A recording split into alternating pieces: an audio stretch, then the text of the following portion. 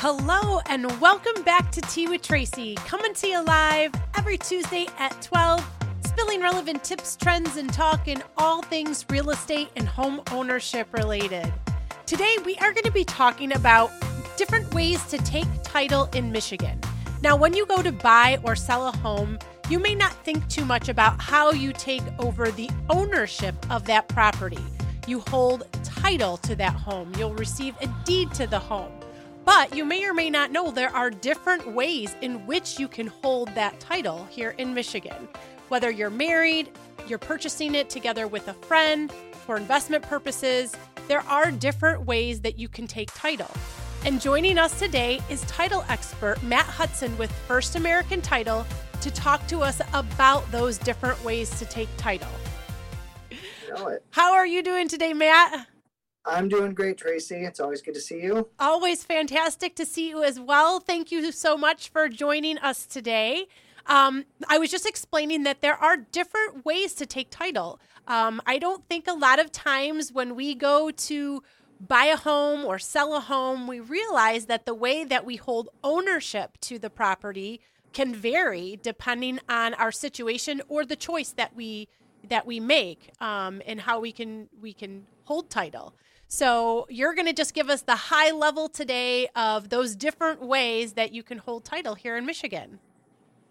Yes. So generally speaking, in which the way that we hold title to our property is defined by its tenancy, as we call it. And that doesn't mean that you're a tenant, like Right. a landlord-tenant in a rental situation. It just shows how you're holding title if you're holding it with more than one person. Mm-hmm. So basically, the most common is, you're on title as an individual. So that would just be me by myself, you by yourself. So there's really no specification on tenancy there. You're just holding title as an individual. The tenancy comes into place when it's held by more than one individual. So I would say the second would be husband and wife, or a married couple. And that is a way that we describe called tenancy by the entirety. So when you are a married couple, you are holding title entirely, meaning two as one. One cannot do anything without the other, and they are both, equally 100% responsible for that property. So that that's the general husband and wife way to take title. And if one were to pass or something terrible were to happen, the title would automatically go to the surviving spouse. And then they would buy the recording of a death certificate at the county, and then that person would hold title individually and free to buy and sell, on their own, or mortgage, refinance, take an equity loan out, et cetera, et cetera. So let's say if you and I wanted to buy a house together, Tracy, we're just two friends. Yep. We want to pool our money together, and let's say we want to buy a $100,000 piece of property. So I've only got $25,000, and you've got $75,000. So we might want to then get title as tenants in common, and so tenants in common is a way to take title, and that you can divide up a percentage of ownership.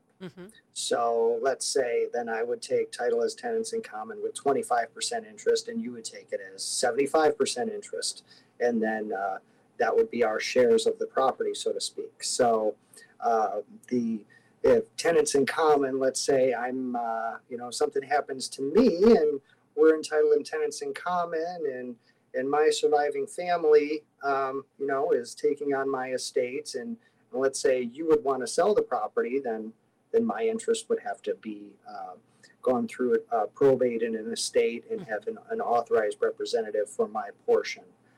That would be what happens with tenants in common. Right. So now, what if we decided, hey, we're going to be 50-50 partners here in this?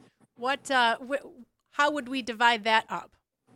Well, let's say we could do the same with the tenants in common. We could do a 50-50 split on that, and it would be the same scenario, but Let's go on to the next and most common one that we see is joint tenants or joint tenants with full rights of survivorship. And this is something that we see most common with maybe family members or couples who may be engaged and planning on getting married. Joint tenants with full rights of survivorship is exactly how it sounds. So if something were to happen to one joint tenant, then the survivor, it would be their 100% property, and there would be no need for any probate, estate, or anything. But if that was done possibly with two unrelated parties owning property together, then the surviving family of the might get a little upset that right. Their spouse didn't leave them anything, or their parents didn't leave them anything. That could be a tricky situation. Right, and that's something to keep in mind. The way you take title, again, it has it makes a difference in when you want to go to sell the property, or if something does happen to the other property owner. If we're going in on a property because it's an investment and we're just two friends saying, hey, let's go in and let's do this, your family would want to have a portion of whatever investment you have, because the reason that you're doing that is for your family. Whereas if you take, say, somebody who's an engaged couple and they decide to purchase their home prior to being married, because you can't take title as a married couple until you are a married couple, but it's going to be their home that they're living in together. Well, that would be different, right? It wouldn't be one person takes title to the home and the other person's family has a right to that property. It would be those two people together. They're purchasing that home. It's their home. If something were to happen to one of the parties, then the other one would not lose their home or potentially lose their home.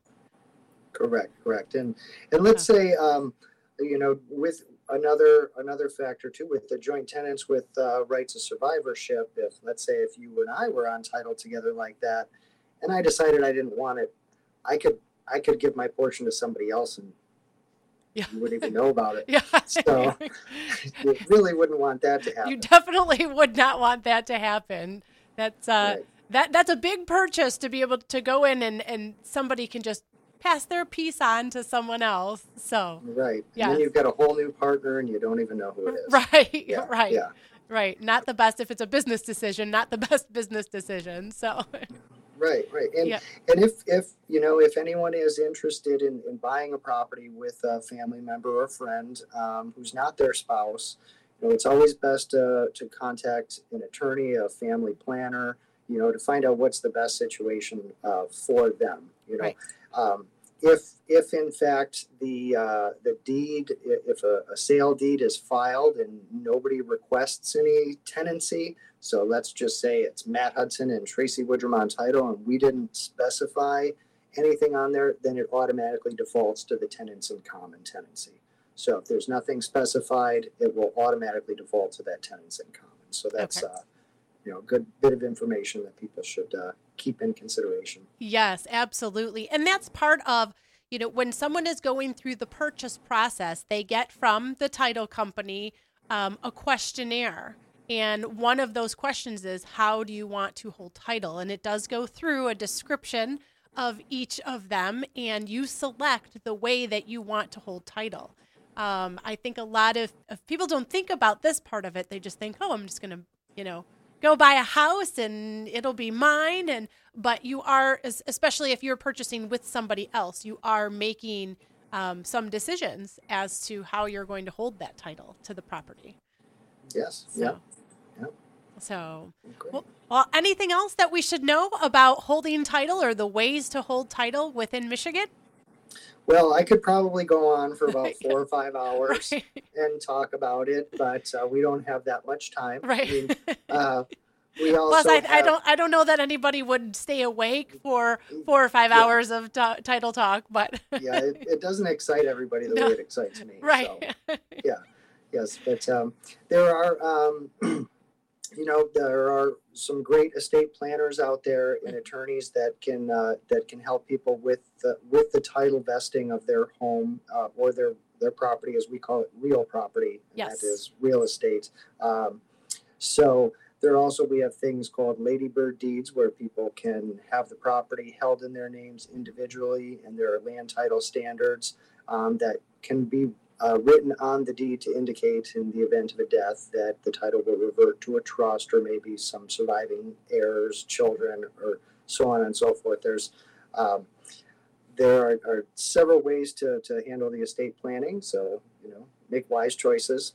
Yes. Informed decisions. I'm always big on informed decisions. Get the information and then make your decisions. Don't just, randomly try to make choices. So it definitely can affect and make things easier for you and or your family down the road, depending on what you have selected.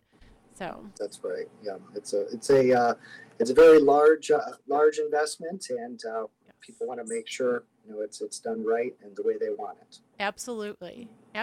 Well, thank you so much for joining us today, Matt. I appreciate, as always, you joining us and being the title expert for all of our title questions.